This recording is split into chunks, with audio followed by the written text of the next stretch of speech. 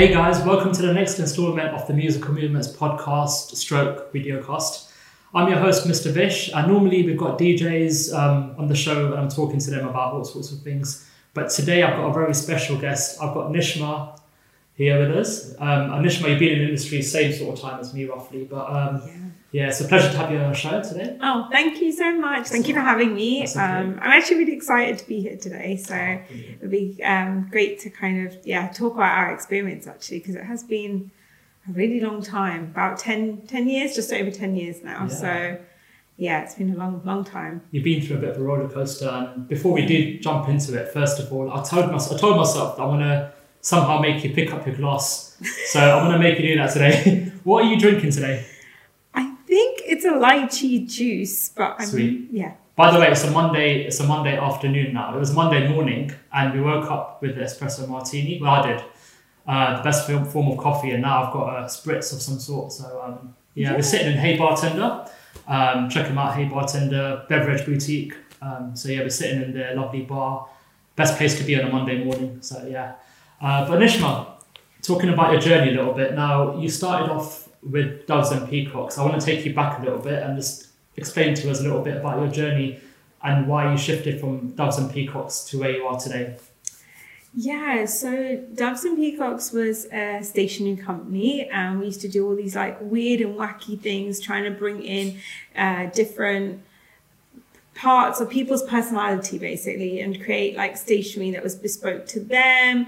And I did that, up until 2019. I actually had my twin daughters, and I think at that point I'd kind of done so many weddings, because as you know, every wedding season is always just packed, and having done it for about 7 years, I'd done so many weddings, I'd seen so many weddings, and then I think for me, I just got to a point where I loved what I was doing, but I just wanted to do something a bit different and just do something that was really going to help people, but in a very different way.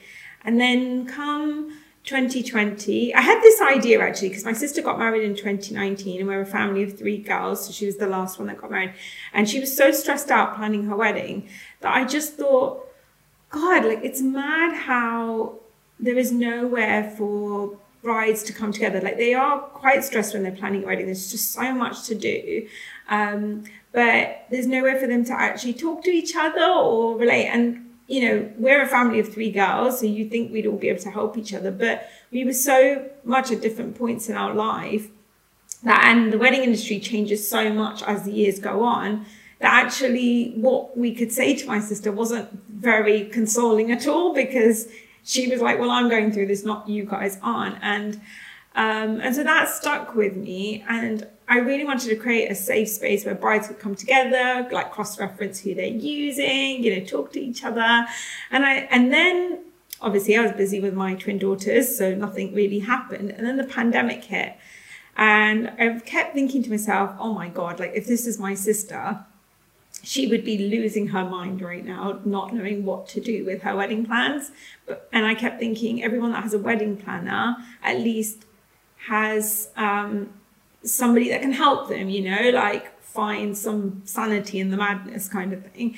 Whereas everyone that doesn't use a wedding planner, which, you know, a lot of people don't still in the industry, you know, I thought, God, I don't know what they're doing. So anyway, I thought I'm going to give this a go. So I created the Asian Bride Sorority, and literally, like within about 8 months, we had like over 1,000 brides in there.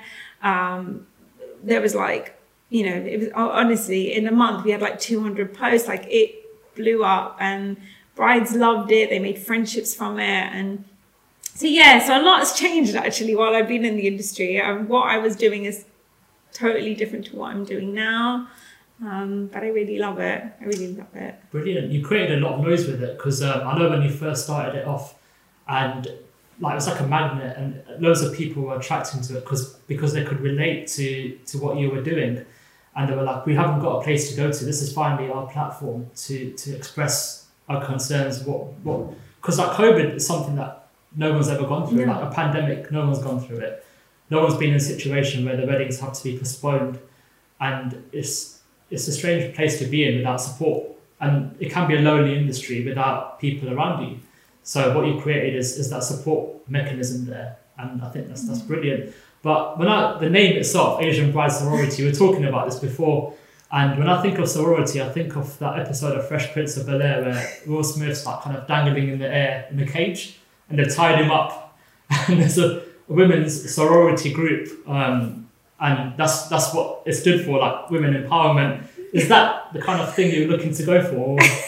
Yeah, sort of. I mean, we don't tie up any grooms. We don't encourage anyone to tie up any grooms or any male family member, actually. Yeah. But it is. It's. Do you know what? For me, I grew up in a family of sisters. Like the three of us are very close, and we talk about everything with each other. Our husbands joke that they sort of say to us, like, "Can't you make a decision without consulting your sisters?" Like, gee, you know, but we're that close. And I think there's an element of that kind of sisterhood spirit that I wanted to bring to the Asian Bride Sorority, which I genuinely feel that has, which I love. That's like the bit that I love about it, is that everyone is so genuine. They all help each other out. If somebody's struggling with family politics, because weddings, like you probably imagine, like, they do create family politics, weddings do.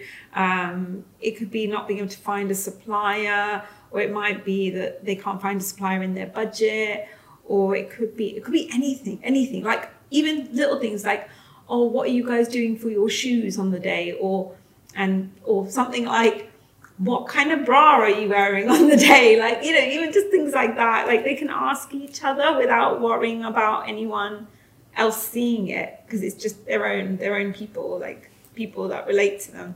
Yeah. So I think that's like the best part of it. So yes, it is all a bit like, you know, sisterhood vibes. Everyone helps each other, and it's very, you know, they all kind of make friends with each other, and they all meet up outside of the kind of online space. A lot of them have made friends with each other, invited each other to their receptions, even though they've never met before.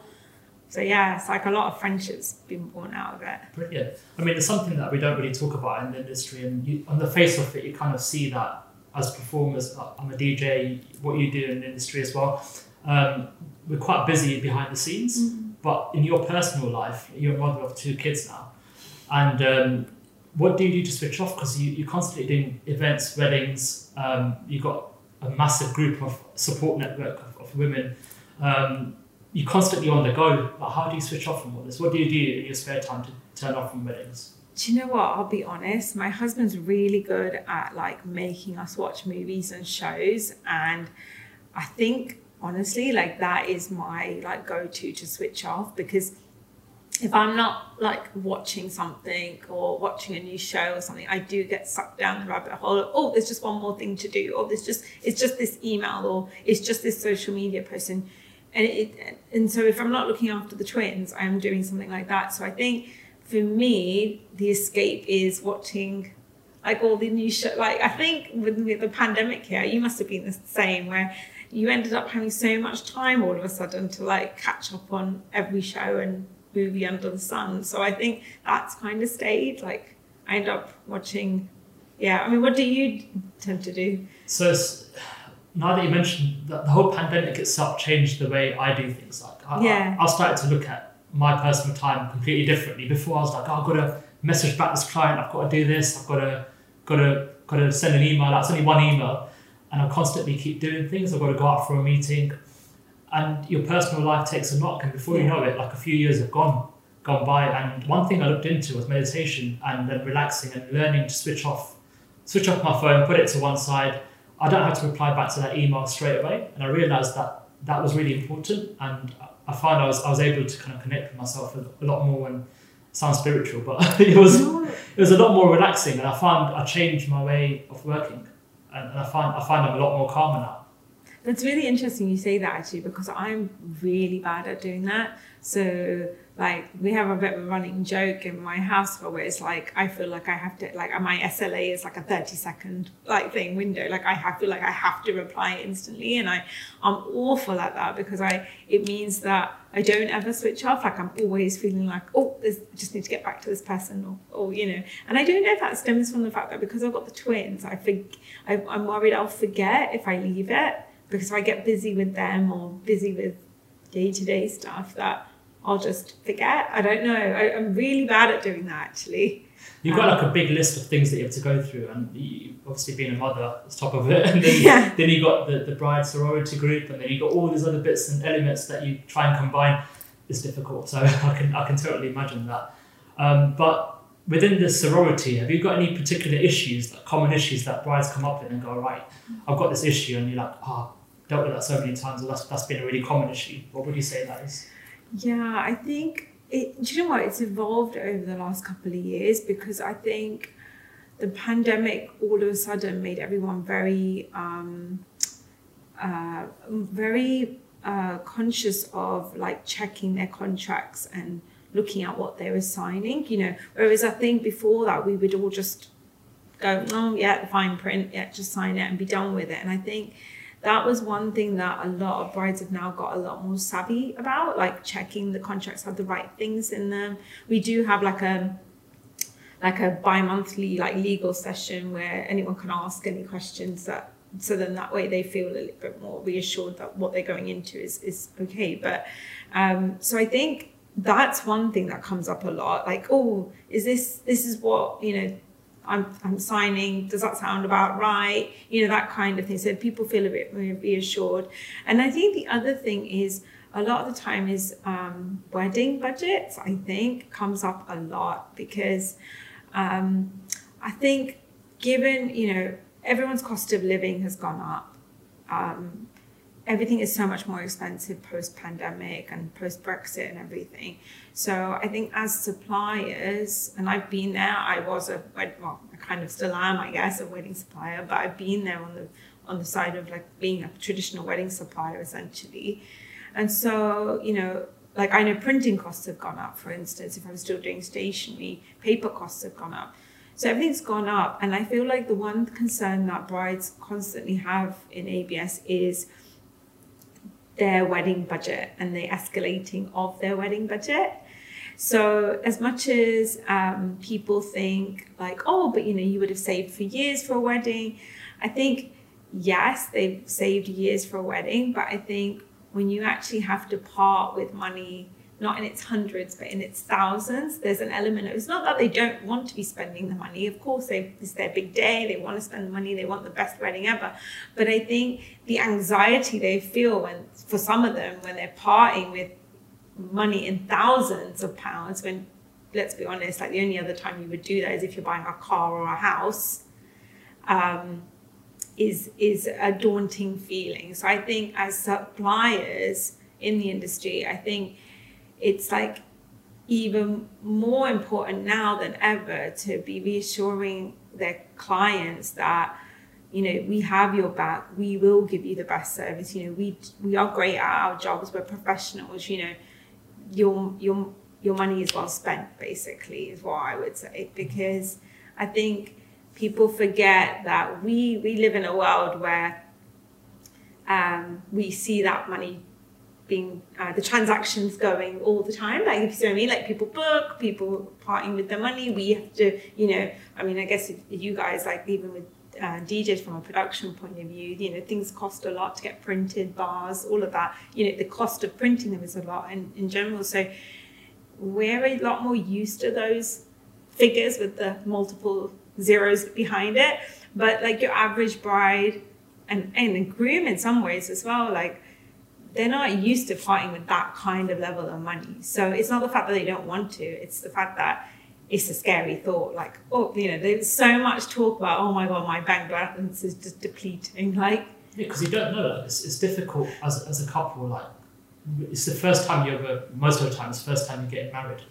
You don't know how much things cost. Yeah. You just don't know. And when someone asks you, what's your budget? You wouldn't know. You wouldn't know how much a DJ costs, how much a florist would cost, how much decor would cost, until you go through the process itself. So when they ask you what's your budget, you're like, well, what should it be? Yeah, exactly like that. What you've hit is like, and I think when I was in the industry as a stationery provider, and I would say, what's your budget? I didn't actually realize how much, in some ways, that's a really unhelpful question to ask a couple, because they honestly don't know. And it's not the fact they don't want to give you a budget, they just don't even know what figure to say, like, because they either feel like they're going to say something that's going to make them sound silly, or they're going to say something that's way beyond what that person charges, and they are going to get ripped off. Do you see what I mean? And it's not that as industry people, anyone wants to do that, but in most cases, these couples have only just met that supplier, so they don't know how they work, right? So I think, again, like you said, like if you don't know, you don't know. So I think sometimes it's probably more helpful for suppliers to be a bit more like forthcoming with their information and be like, do you know what? It's fine. If you don't know what your budget is, this is your scale. You could have this and you're starting at this price. You can have this and this will give you all of this. And then they can go away and go, oh, actually, we sit somewhere here on the sliding scale. I think, again, that makes it so much more helpful. And I think brides will be more, willing to then open up and have that conversation, I think, with suppliers a bit more. It's a good point that you touched on there, because now you've flipped it over and you're seeing it from a bride's perspective, from being a supplier and seeing it from that one perspective, you're now seeing it from their perspective. So would you say there's any tips or anything that you would say to a supplier to say, right, this is something that you should be mindful of? Like I've seen a lot of brides that are scared of this or that don't know about this. Would you suggest anything to suppliers to be mindful of? Yeah, I think just where you can, don't dismiss a client completely if they can't tell you what their budget is, because they genuinely are not, they just don't know in most cases. And I think and I think in some ways, and I'm sure a lot of suppliers do this anyway, so it's probably something that a lot of people are watching this and going, well, we do that, but I think it's taking the time to educate brides on where their money is going as well, because I had this conversation actually with a photographer a couple of months ago, and I said that for them, they may think you're just taking the photos and it's going to get put into an album, and yes, they're going to but what they don't realize, as soon as that wedding's over, the only thing they have left is their photos and their videos. So as soon as, and you probably found this when you got married, as soon as the wedding was over, you're so eager to see the photos. Like, you're just like, I just want to see the memories from what just happened, basically. And I think, like, talking through the couples that this is what you're paying for, this the memories, it's the emotional connection that you'll have with your pictures.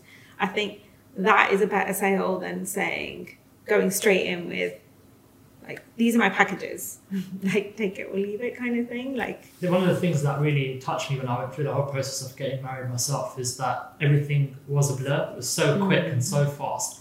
You think about a reception, you've got 7 hours or 6 hours. You're like, yeah, it's plenty of time. But 6-7 hours in the grand scheme of things, it flies so quickly.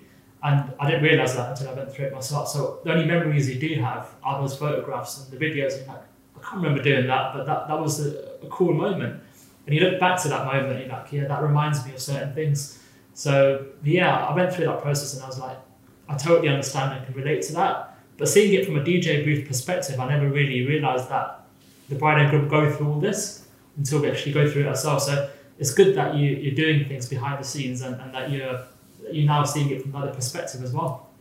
So is there anything strange that a bride has come up to you and gone, you know what, I'm facing this situation, and you've been like, I'm surprised I've never come across that before? Is there anything that comes to mind? God, that's a good question, actually. I think, do you know what? The thing that comes up, which I'm always really shocked about, is when brides have brought up the issues that they face with their mother-in-laws.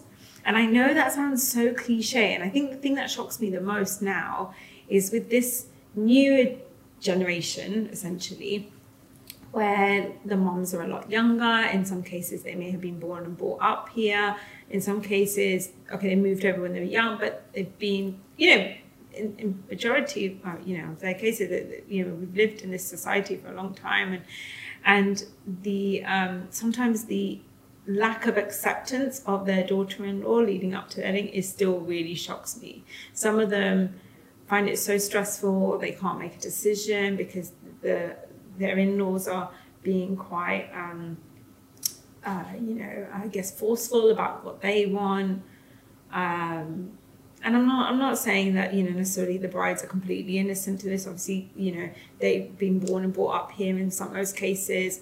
They have careers, well accomplished in what they've done, so they obviously have quite a strong opinion of what they want. So I guess in some instances maybe they butt heads, but I've heard some really sad stories of where the in-laws have given brides ultimatums days before the weddings, to the point where I've had to have Zoom calls with some of them, and it's not,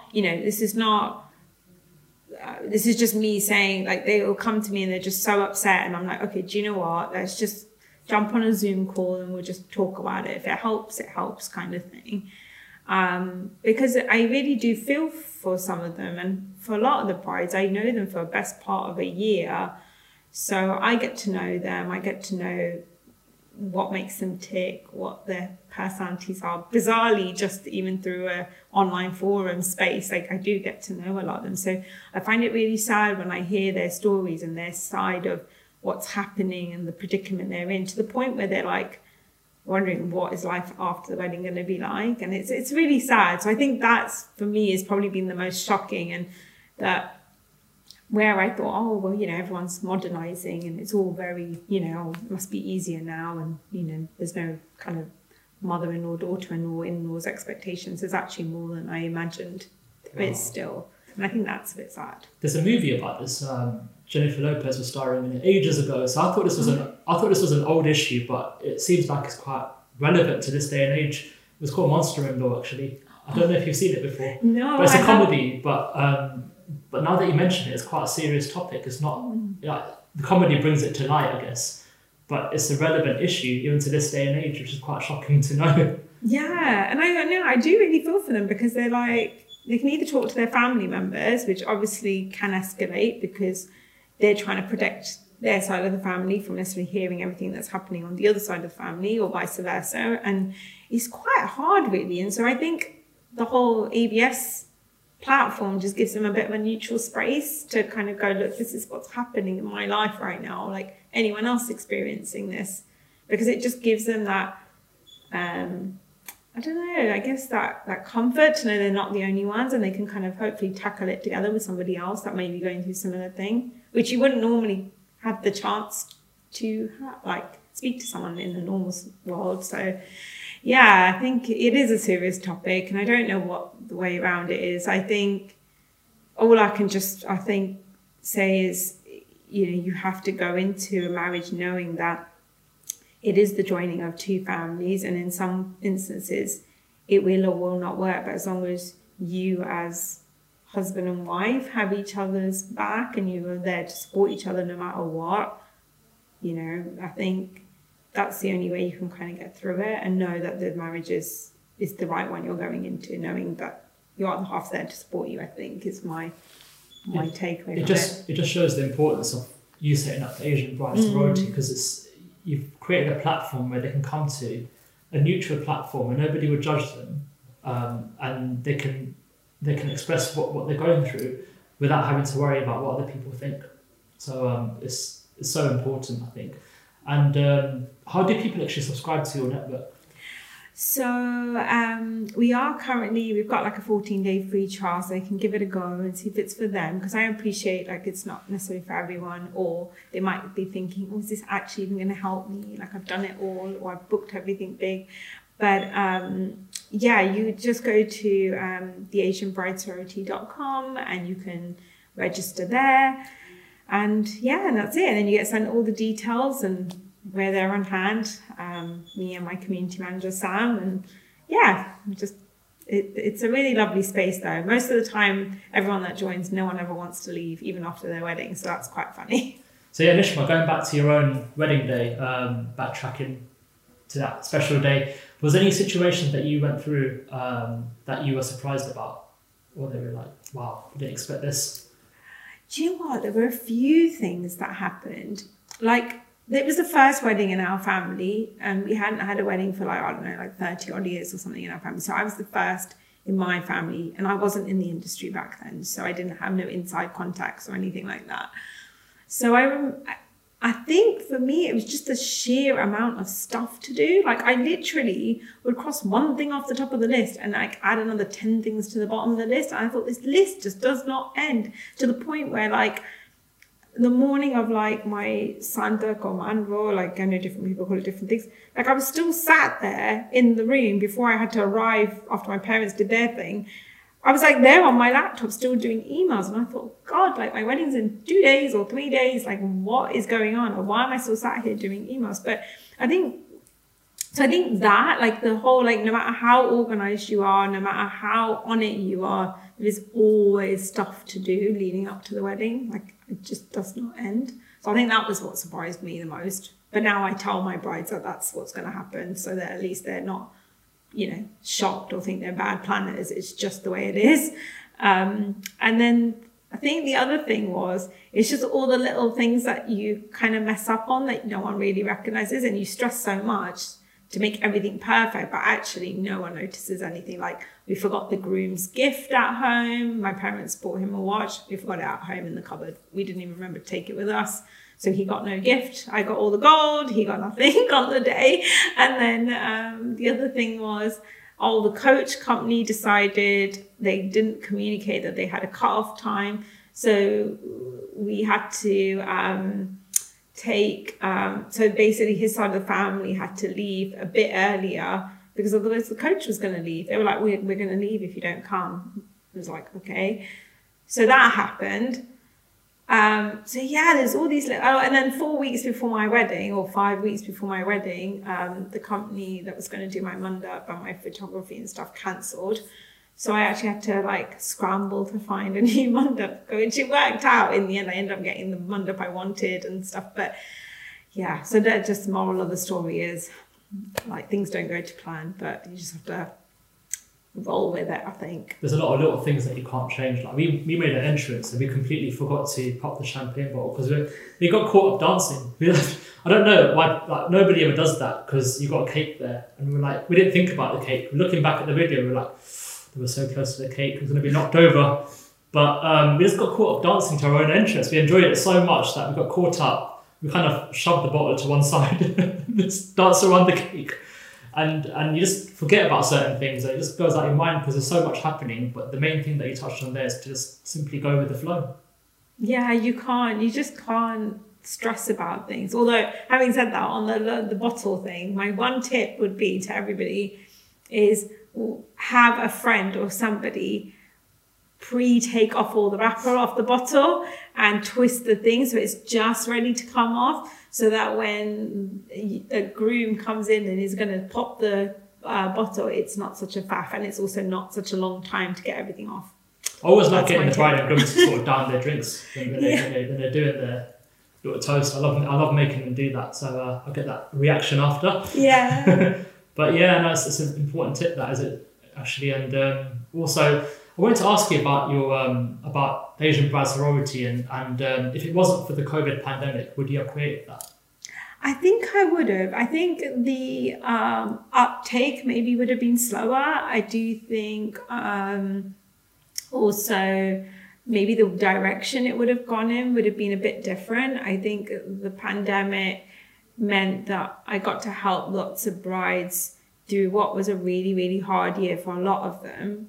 Some, like had to postpone like 3 times, 4 times, 5 times.